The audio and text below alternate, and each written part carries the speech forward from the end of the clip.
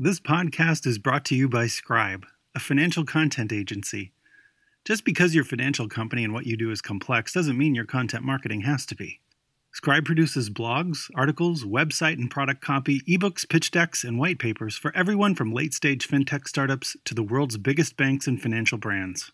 Visit us at The Scribe Online. That's www.thescri.be.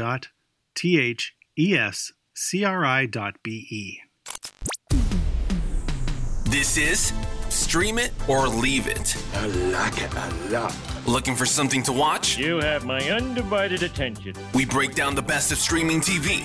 Well, that's just like your opinion, man. So you can stop scrolling and press play. We don't talk. We hook up. I smoke them up. We watch TV. It's great. Tune in each week for our take. That's what I do. I drink and I know things. And now, action. The stuff that dreams are made of. And don't call me Shirley. Welcome to Stream It or Leave It. I'm Shindy with my co-hosts Jeff and Matt. And this week we are talking about the very buzzy show on Showtime. And in fact, it's the second most streamed show on Showtime. We're talking about Yellow Jackets. According to IMDb, Yellow Jackets is about a wildly talented high school girls soccer team who become the unlucky survivors, lucky or unlucky, remains to be seen, survivors of a plane crash deep in the Canadian wilderness. So before we get into that, what have you guys been watching this week? I've been pretty busy lately, so I don't have a massive amount to report. What I have been doing is I've continued watching Only Murders in the Building, which continues to be delightful. I think we spoke about that the other day. And I've been rationing the wonderful Pen 15. We're coming up to the final episode. As Jeff keeps saying, it's been a fantastic second season. So we're facing that TV series void yet again pretty soon, that emptiness of finishing an amazing series. But we have How To Season 2 lined up to fill that hole. And I've also been semi-grudgingly watching The Book of Boba Fett, the latest Star Wars series on Disney+. And it's been a little bit pedestrian. I don't think I can quite recommend it, but I kind of feel I have to watch it. So there's a whole conversation to be had about what they're doing to these franchises on TV, but that's for another time. So that's me. You mean How To with John Wilson, just to clarify for listeners out there. Yes. HBO Max's How To with John Wilson. The second season is awesome, by the way. It's a lot of fun. So hope you enjoy it. Great. Yeah, it's just as wacky and weird as the first season. Yeah, it's equally weird. I feel like binging these things, but then I want to enjoy them. So yeah, take our time with that like we did with Pen 15. These shows deserve it.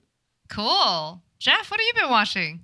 Let's see. We watched Aziz Ansari, Nightclub Comedian on Netflix. And, after he wasn't pretty much at all in season 3 of Master of None, I sort of missed the little guy. And he came back and did some stand-up at the place where he very first did a stand-up, this club in New York City. So that was kind of a cool thing. And it's a pretty good show. I recommend it. I liked it. I felt like he was back. Oh, you saw it? Yeah, I saw it. And it's quick. It's like 30 minutes. Yeah.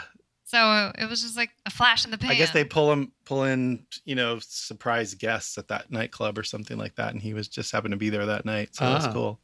Well, he was playing such a beaten up version of himself in the last season of Master of None that it's kind of sad to see. I guess it was kind of reflecting on reality somewhat. But it would be nice to see him being bouncy again, I guess. Yeah, and I mean, he takes it in some serious directions too, obviously, based on what's been going on, but it's still really good. His delivery is like so surprising sometimes, you think he's going in one direction and he gives a good punchline. Agree. Just as you think he's going to have one perspective on something, he drops like another nugget and you're like, oh, shit. So, okay. I agree with you there. What else have you been watching? We've been looking at The Woman in the House Across the Street from the Girl in the Window. I love that title. You know what? I let that play in the background when I was putting shelves up this past week. Yeah. That good, eh? Well, I kind of took it at face value because it's short, right? It's a little limited series, like what, 10 episodes? Yeah, I think it's 10. And also short and sweet. Like each episode's short as well. But I don't know. What'd you think? And I haven't finished it yet. I still have the last episode. So I don't want to do any spoilers and I don't really know what happens. But if I can put it in this way, it's like almost like watching some Hallmark movie. You know, there's parts of this that are so over the top, either cheesy, delusional, and it plays on your sort of sense of reality, which I think is genius. And Kristen Bell, at first I thought, she's a comedian. Like, she's funny. Like, it's a very serious subject and people are dying all over the place. And so it's like... Sounds serious. Yeah, like there's some heavy themes going on. But at the same time, it reminds me in a way of what we get in Yellow Jackets with this tongue-in-cheek thing that happens through that series. But yeah, you know what I mean? But it's like... Well, it sets the tone with the title. Yeah. Right. It better be a comedy. Yeah, totally. It's a dark comedy because there are some super parts dark. where, yeah, it's definitely a dark comedy. It goes there with some of the seriousness, but then there are enough comedic elements where you're like, okay, this is like a dark comedy. The sex scene I thought was particularly hilarious. Hilarious. It's just like so over the top stupid, but it's a lot of fun. I mean, obviously we're not going to give it away, but... So yes, I should watch it. Definitely. We should watch it. The listeners should watch it. Yeah, for sure. I think so. It's not too long. And Matt, for you, I think you could probably get through it pretty quickly. You know, it's easy. Is that it, Jeff? That's it. That's all I got. Cool. There's all sorts of new stuff out there. Well, actually, Matt, based on your recommendation for The Last Duel, I watched it and I thought it was fantastic. I was very impressed. Great. Ridley Scott, I felt, did a really great job. I thought the 3 different stories, it had that whole affair vibe. And I'm not talking about the storyline. I'm talking about the affair on Showtime. Different viewpoints. Yeah, exactly. Stories from different perspectives, which I thought was great. And I thought the acting was wonderful. Nice to see Matt Damon in a completely sort of different role where he usually plays like a likable character. So it was nice to see him sort of struggling, you know, like somebody who's, you know. It was a good character. It was an interesting character. And Ben Affleck had a fun role as well. You don't often see Ben Affleck having this much fun. That's true. I also enjoyed. Sad Ben Affleck no more. He wasn't. He was like a total douchebag in this film. But that was fun. I also managed to watch Spencer, just mostly for... Oh, I want to watch that. For Kristen Stewart. She is great, and I understand why she's getting nominated for these awards, but the rest of the movie is as they would say, utter rubbish. Oh.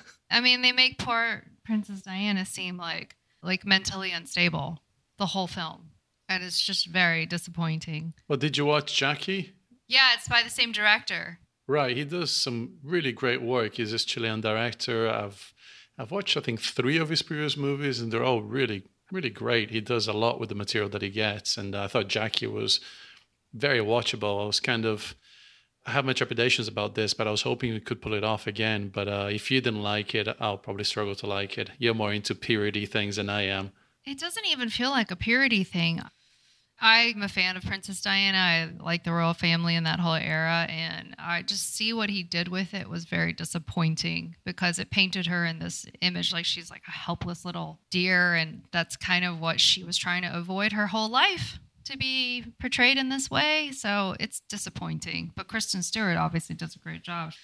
Aside from that, period pieces are my thing, so I started The Gilded Age on HBO Max. New Julian Fellows show. Obviously, he did Downton Abbey. So far, it's like 2 episodes in. I've only seen the first one, but it's very good. Lots of talent. You have these great Tony Award-winning actors, actresses, very strong roles. In the first episode, I think you're introduced to like 40 different characters. So I'm excited to see where it goes, and I just love that whole period of American history. If you happen to listen to the Hollywood Reporters podcast, Julian Fellows is on, and he talks about this where the Gilded Age was very much like, you know, the Vanderbilts versus the Astors. It's very much like today where you have the billionaire wars between like Bezos versus Branson. So anyway, maybe you guys will get to see some of that stuff. Matt's like going, maybe, I don't know. That was me doing a Larry David. You're not into period pieces, Matt? I'm sure it's fantastic. It does not appeal to me Love at all. it. There's limited time, endless content. It's true. Occasionally venture out, particularly if it's a recommendation from you guys, but need to keep things I love moving. all of that shit. Love all of it. I could go down a Vanderbilt rabbit hole for ages. I like know every random fact about the Commodore and Alva. And anyway, so back to Yellow Jackets. How did we come upon this? Why did we pick it for this week? I think it started with you, Matt, right? Yeah, like you said before, and thank you for stealing my ingenious pun. It was very buzzy. I know it took me a while to come up with that one.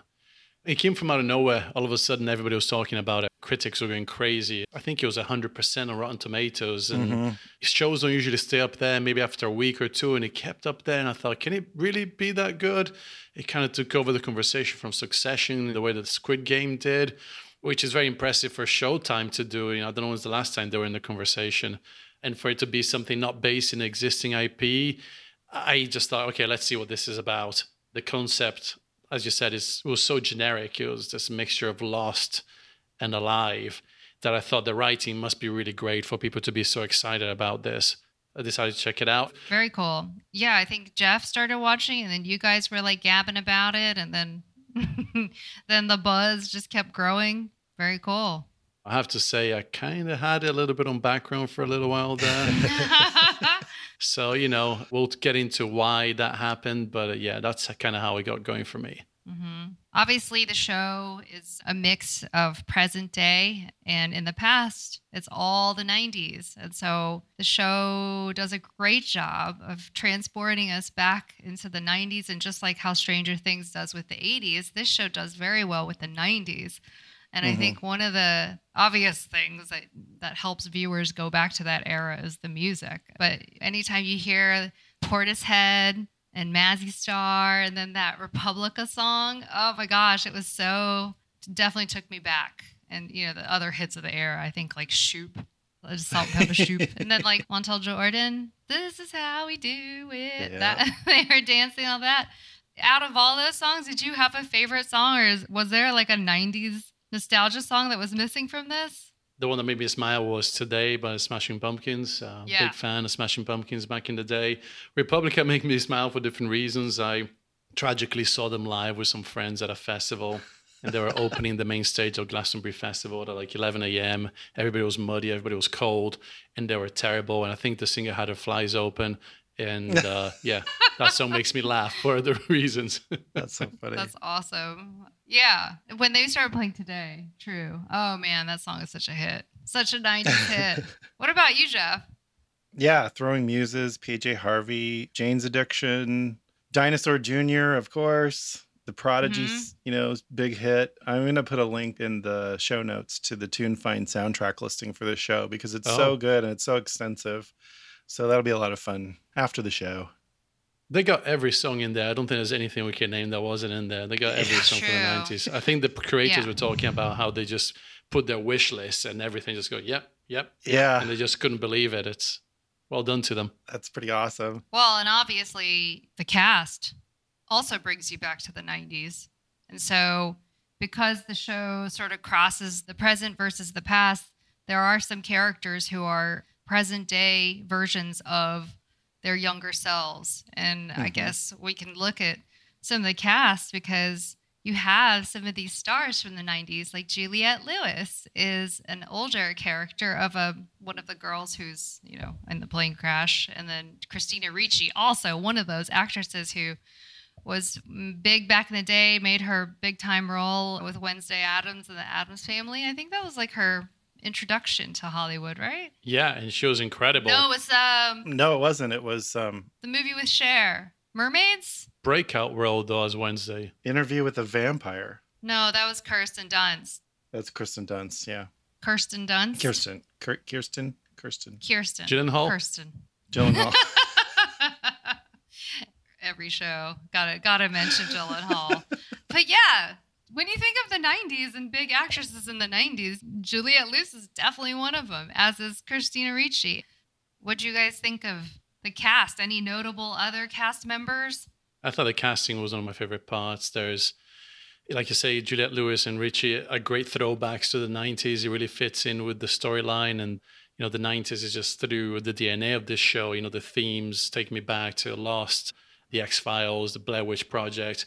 And then the cast, again, takes you back to the 90s. And the fact that we haven't seen Juliette Lewis or Christina Ricci, maybe since the 90s, when they show up as the current day version of these characters from the 90s, you think, wow, where have these guys been all this time? It really fits in with the storyline. But the one thing on the counterpoint, I thought that they clearly ran out of the budget for the male actors because, and you pointed out the name of the actors, but Adam, played by Peter Gadiot, is it? I guess. Yeah, you're right. He's not like well, maybe this is his breakout role, but he's definitely not a known person. I'm sorry. He's just not very good to me. And I just saw him. I thought, okay, this is a C-rate Garrett Hedlund. I mean, that's what they're going for. They ran out of the budget. And then you got Jeff, who is a D-rate Jason Bateman to me. If this was, a Netflix series where the men were leading the show, that would be Jason Bateman. They couldn't get Jason. Not Stream It or Leave It, Jeff, but Jeff in the show. Yeah. Yeah. You know what's funny, Matt, is that I thought Adam kind of looked like you. Adam in the show. I would be the B-list version of that character. I thought Adam was a good casting. I'll give Garrett the A-list. Oh, Garrett's hot. Yeah, Garrett Hedlund is like, phew. Yeah.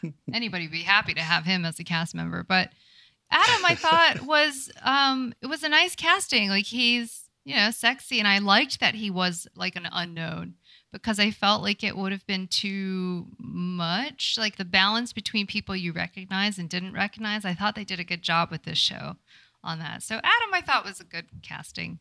I think it fits into another theme that we get into, just the fact that women are front and center in the show. Yeah. And the men are kind of sidelined. Mm-hmm. And there is obviously ups and downs about that. But I also thought what was interesting is I thought they just did a really great job in casting older versions of these younger characters. Shauna in particular, I look at the young Shauna and I can just see her growing up to be, Melanie Lynskey. I mean, it's incredible. Do you guys like the relationship between the older and younger? For the most part, I did. I didn't think Juliette Lewis's younger character was spot on, but I could see most of them. I think the thing that saved it was everybody's performance is great. Like everybody just is great. Even the bumbling male characters, which is an obvious sort of script flipped, which I loved about this thing. And I think that may be why everybody is sort of talking about it and may not even know why in some ways, because it's really flipped around and playing with these traditional gender stereotypes and putting the men in that position of like, we don't know what to do, and like screwing up everything and bumbling through the show, where the women are like just the dominant ones. Yeah. Yeah. Very in control and like, and getting things done, coming up with the ideas. Like it's a total turnaround. All it is portraying real life. What are you talking about? Exactly. Yeah. I mean, a turnaround from like typical Showtime stereotypes.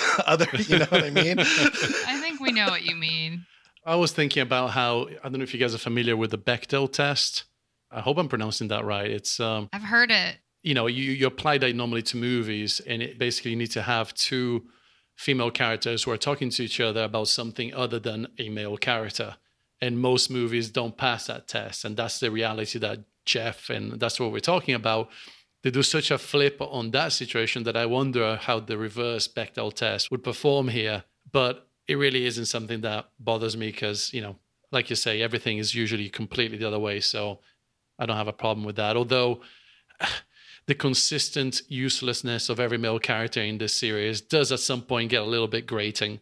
That's quite interesting. I know you guys don't watch reality TV, but that show Selling Sunset on Netflix, it's the one that takes place in LA, and it's got the power real estate women. Read this fantastic blog about how the men in that show are the super toxic ones compared to these women who are like incredibly successful, smart, beautiful, got shit going on. And it's these men on the show who are like toxic. They're the ones who aren't supportive. They're like whiny, needy, jealous. They are the ones who like infuse the drama. So it's quite fascinating that you say that. So, also interesting. It's out of balance feminine.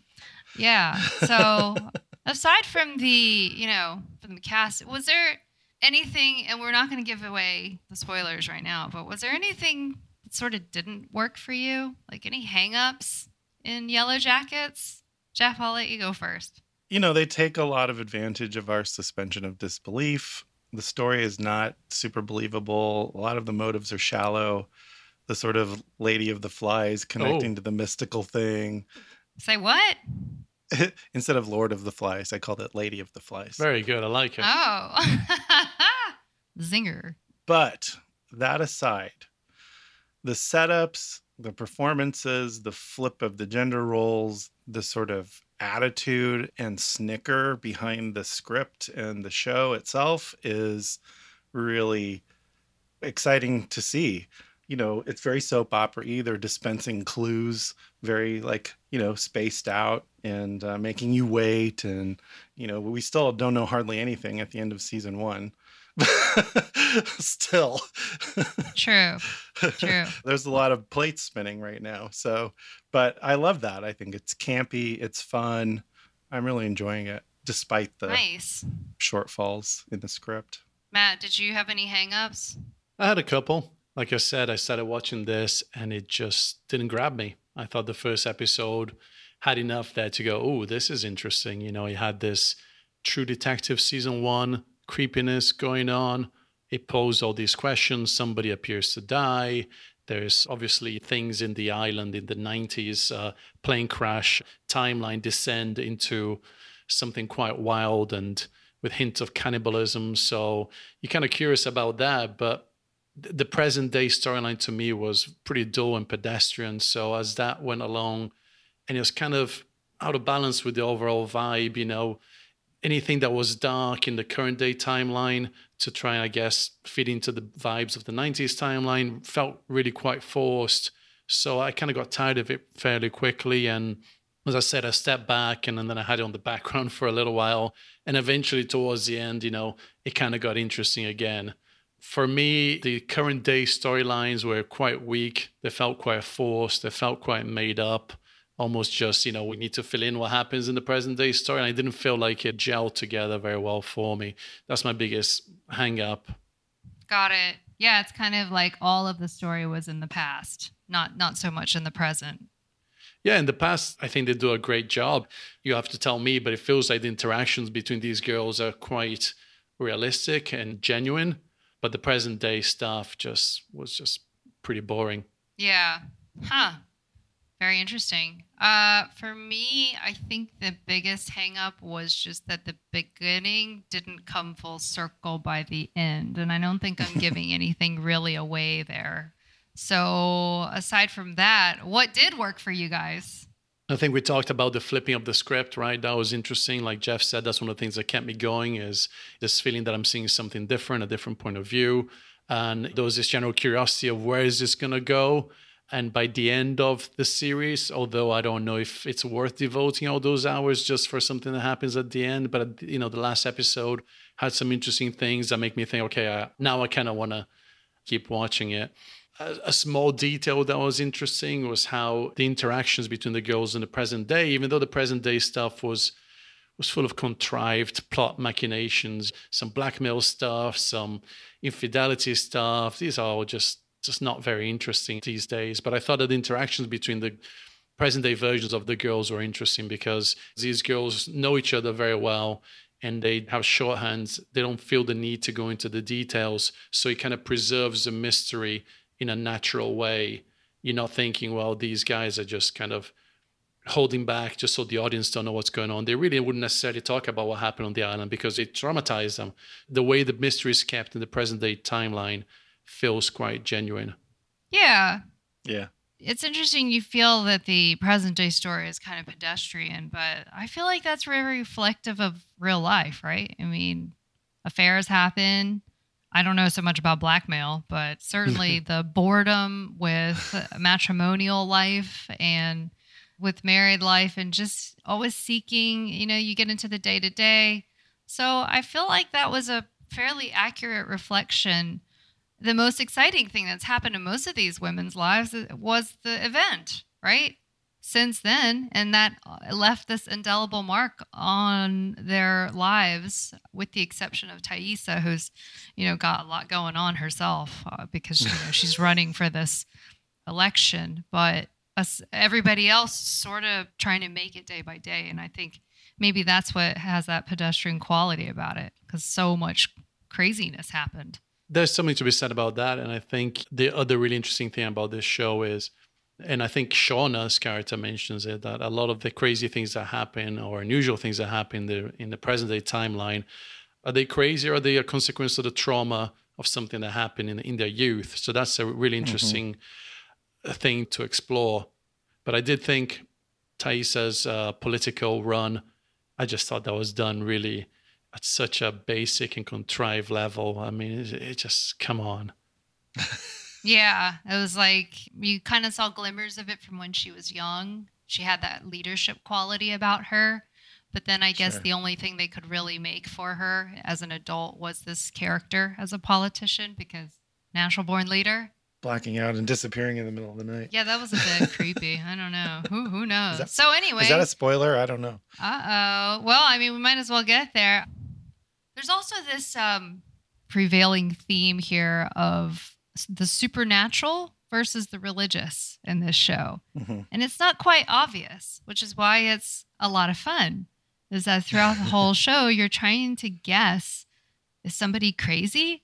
Or is this a deeper, darker force that's befallen these girls? Or is it just the work of one leader? Or maybe it's a dark force who's following one particular character. So I'm not sure about that. Jeff, what did you think about that? Because you usually have some interesting insights when it comes to the dark forces, the dark arts. The dark arts.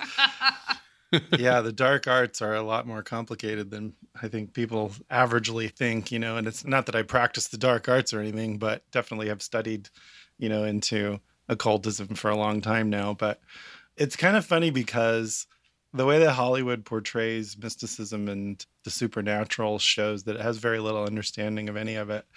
And so I think they use it sort of more as a plot device than anything else. And with this one, it feels more like a traumatic tribal response in some way. There's sort of this tribal thing going on. And it remains to be seen sort of if the theme's going to bring out what Lord of the Flies was trying to say, is that we're going to immediately go to our base element, which I frankly don't believe. That when bad things happen, I don't think people always go to their worst selves. I think sometimes it raises us up to our best selves, trauma. Yeah. So there was this recent example of a story that came out last year, which has been turned into a movie about a group of kids from a Pacific island.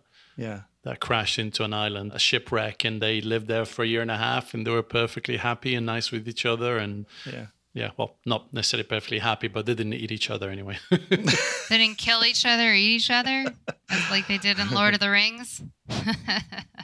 Lord of the Flies. Yeah, sorry, I or always Alive. do that. Well, Alive was different, though. They had no choice. And for the most part, they were nice to each other. They were just, that was a story of survival. I was watching the younger cast members all together in an interview, and they were talking about the camaraderie that they were experiencing and how, on set, they were growing their armpit and leg hair out and like completely supporting each other. And I think that with this storyline, I think there would be more supportiveness in real life. I was thinking that it feels like genuine interactions. We don't quite agree. What I thought was interesting was we don't quite know what's happening in this forest, and it could very easily be something supernatural. It could very easily be mental illness. It could be trauma from a crash. It could be from the things they're eating. They could be seeing things. Or it could just be down to religion. You see something, you believe it might be something else. So I think it's probably one of the most sophisticated aspects of the show is playing with that. True. And I'm really interested to see where that's going to go. And I think we can safely say that towards the end of the first season, you start seeing the girls devolving into what we saw glimmers of in the first episode, and how they do that and how they play with these concepts. I thought it was really well done. And that's what makes me think, okay, I'm going to give it a season 2 and a chance and see where this goes. And that's actually a great point, because personal interpretation, if you're a religious person and you see something happen, you have a completely different interpretation than someone who is, say, a mystic or someone who's an agnostic, and it all depends on your background and that kind of thing. So basically, are they tripping on shrooms or are they? Yeah. Yeah. It's like we're not sure if they're all just shrooming or Totally agree. or if the White Walkers are going to come out or if like the Children of the Corn or Special crossover event, HBO shows. Yeah. So, but the one thing that hangs over it for me, again, I don't think it's a spoiler, but would it happen? I just can't get over the fact that these girls from a very well-to-do families would be left in this place for a year and a half. This is not the 50s. This is not the Andes. I guess this feeds into the supernatural at some point, but to me, that feels implausible. I don't know. What do you guys think? Does this take you away from it? Because to me, I kind of struggle to get over that fact. I guess we'll never know. you have to set aside like, okay, just build a fire with some wet leaves and make it really smoky in one spot. You know, a fire tower spot lookout will see you, and you know what I mean? Like, I think it depends on where they land. Just follow the track of the plane and then look for a big clearing in the forest where the plane came down, you know, and destroyed a bunch of trees. I just don't think that you can say that, though. You've never been Yeah, in a and we plane don't crash. know. How would you know? Exactly. And we don't know if it's like a supernatural element, like Lost. Like, we don't know. Well, if there's a Yeah. supernatural element, that's what I'm saying. That, to me, seems like the explanation. Right. But, you know, one of the girls was rich enough that her dad got them a plane to go on this trip. Is he not rich enough to form an air rescue effort? We just don't know. Maybe it's one of those situations where it wasn't accessible, like the area, right? It's like an Alive. It's not like they didn't try to find that football team in the, what was it, in Yeah, but those this is the mountains? Andes. This is a forest. Yeah. Well, still, With a big Yeah. river going through it. true, You know, a but plane flew over it because it fell into it. So, maybe that's your big hang up, but I don't know. I wonder if they're going to resolve it. I think they might. I wonder if they're going to tie it up. I hope so. I mean, I didn't really spend that much time thinking about it. I just sort of accepted the fact that no one was going to find, you know, this is the whole premise of the show, is that something happened to them. Yeah. Misty gets rid of the transponder, right? The thing that sends out a beep. Yeah. And I thought, oh, that's the explanation. But then, hang on, a year and a half, you're not going to get found? Anyway, let's put a pin in it before I start spoilering things. Yeah. So at this point, I mean, I think we could tell our viewers whether they should stream or leave this. So, Jeff, stream it or leave it. Oh, stream it. Okay. Matt, stream it or leave it. I don't know. I'm going to say leave it. If you have watched it like I did, keep watching it, but should you spend 10 hours on it? I don't get why people love it so much. Leave it. Yeah, I am the same with you, where the first 2-3 episodes were very interesting, had me hooked. And then there's that long bit, the story arcs, like you said, sort of don't compute. And it started trailing off for me a bit, got a little bored, sleepy-eyed. And then I was ready to watch the last 2 episodes of the season for sure. So Yeah. here's where we tell you, if you've already streamed it and you want to, you know, get into the nitty gritty, the deep dive with us, then we're going to have a lot of fun because we're going to talk about all the things that we couldn't talk about before the spoiler alert.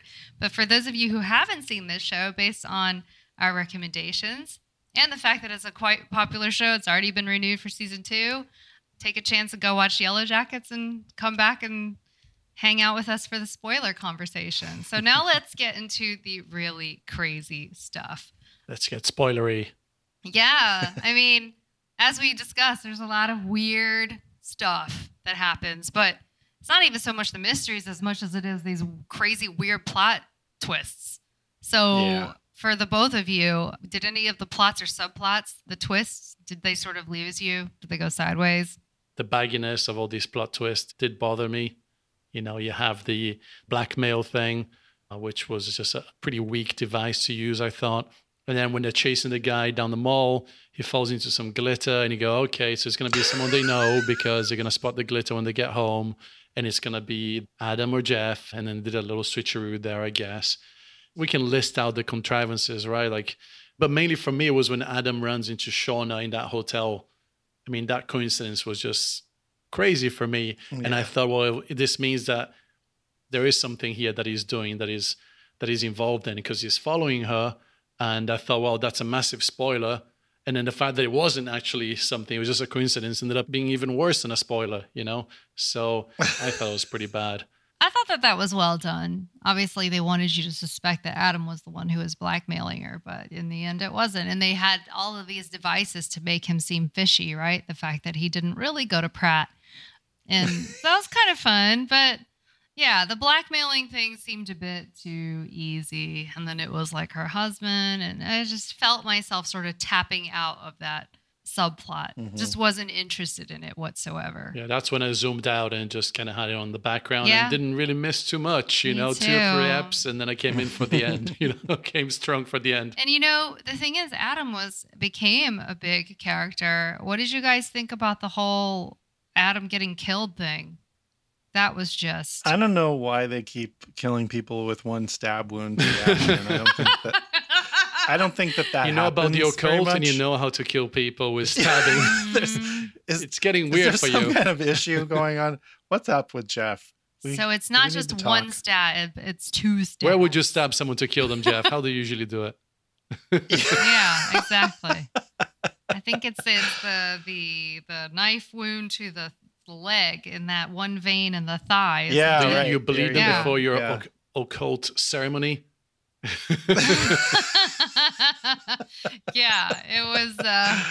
I don't know. There was Right before I put the bookmark in where I left off. Yeah. The other thing that just was so crazy was that stupid altar. Ugh. I don't know. The whole Thaisa thing with the altar and the dog's And the head. creepy son, I think you mentioned the son was just so unnecessarily Her creepy with the creepy son. doll. Yeah, this creepy Sammy and the creepy Sammy's doll. And he's just shy. No, he's a terrifying little child actor.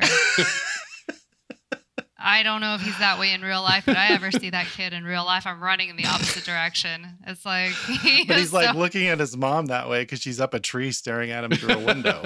eating dirt. That might screw you Yeah, up, I guess, exactly. to be fair. It might Yeah. make you a little It's creepy. true, true. That's Preschooler. true. Yeah, and then also the theories, right? Because we know that we hope in season 2 that they're going to reveal what happened to Shauna's baby because, I didn't think that deeply into it. Obviously, Matt, I think this was one of those parts when I sort of zonked out, didn't care.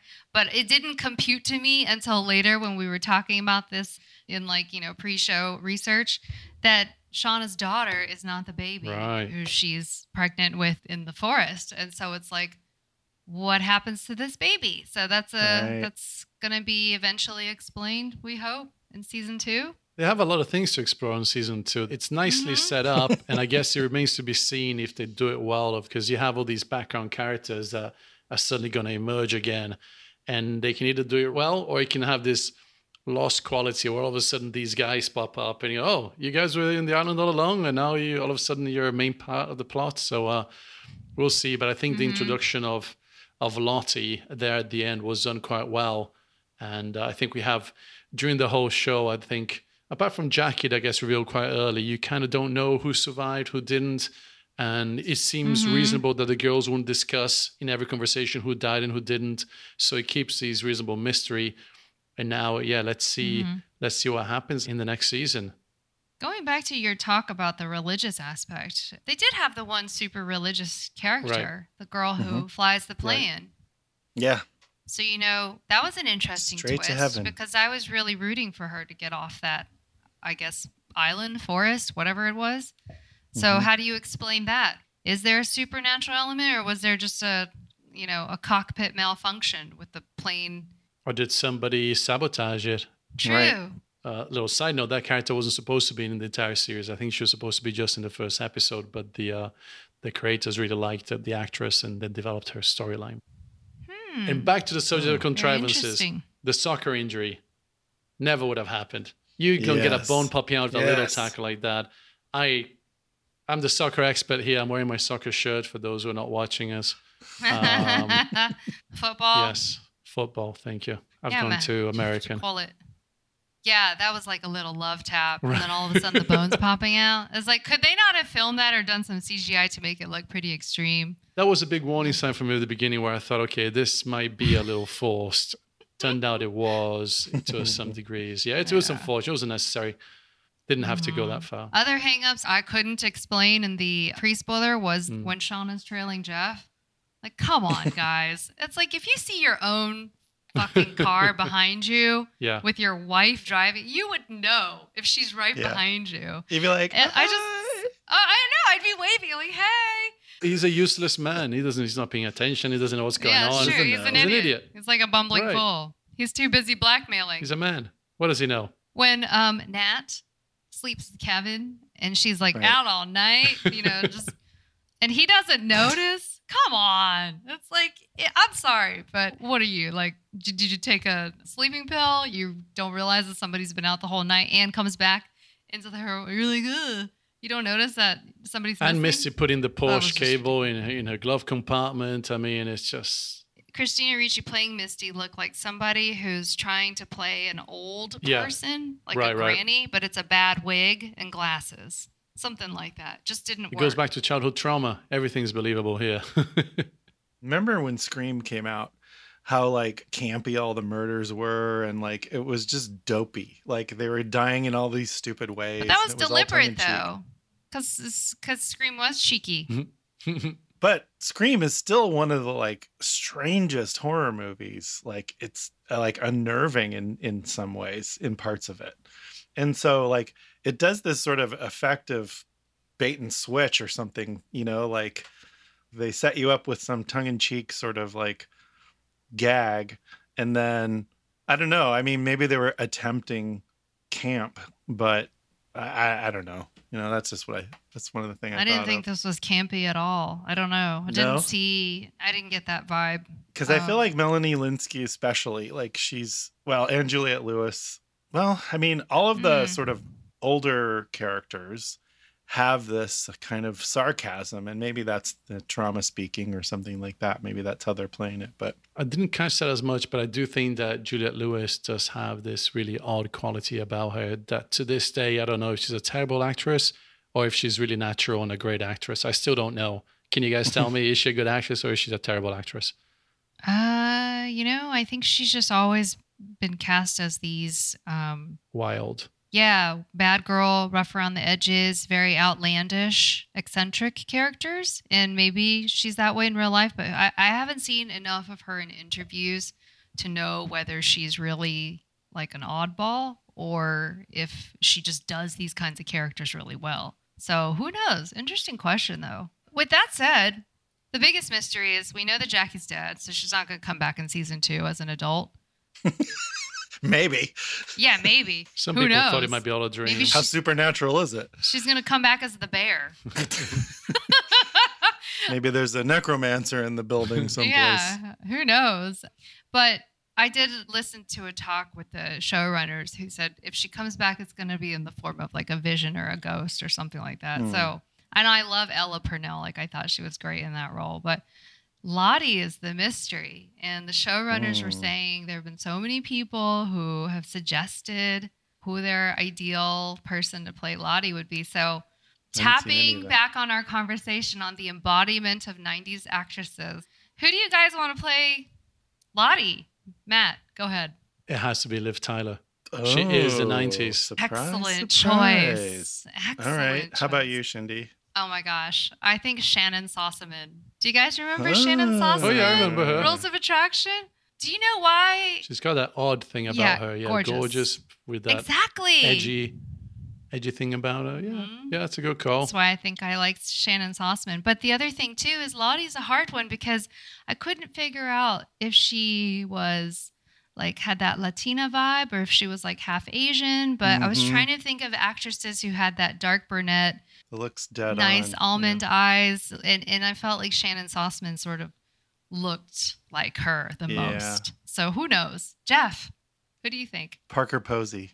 Oh, that's a great one. That's true. I think we nailed it. I think any of ours would be pretty great. So if you're listening, producers, Parker Posey. done your job for you.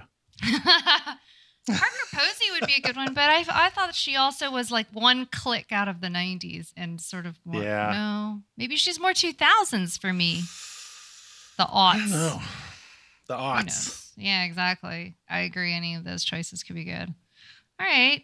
Well, that, I think, wraps up our discussion of Yellow Jackets. We hope you had a great time with us. As always, if you want to see more and hear more, then please subscribe to the show. And add a glowing review. It really helps us out. Our channels are in the show notes, but you can also find us on social media at Stream It Leave It on Instagram and TikTok, and at stream_leave on Twitter. Our full show notes are also in our Substack newsletter. If you subscribe there, then you'll get an email each time we publish a new show. And we're coming soon to YouTube. Thank you all for listening. We hope to see you next week. Bye. Bye, everybody. That's our show. Are you not entertained? What did you think? Pretty good. Don't forget to subscribe and find, like, and follow us on social and on YouTube. We don't have faces for radio. Promise. You can't handle the truth. You can also find our show notes on Substack at Stream It or Leave It. See you next time, and thanks for tuning in.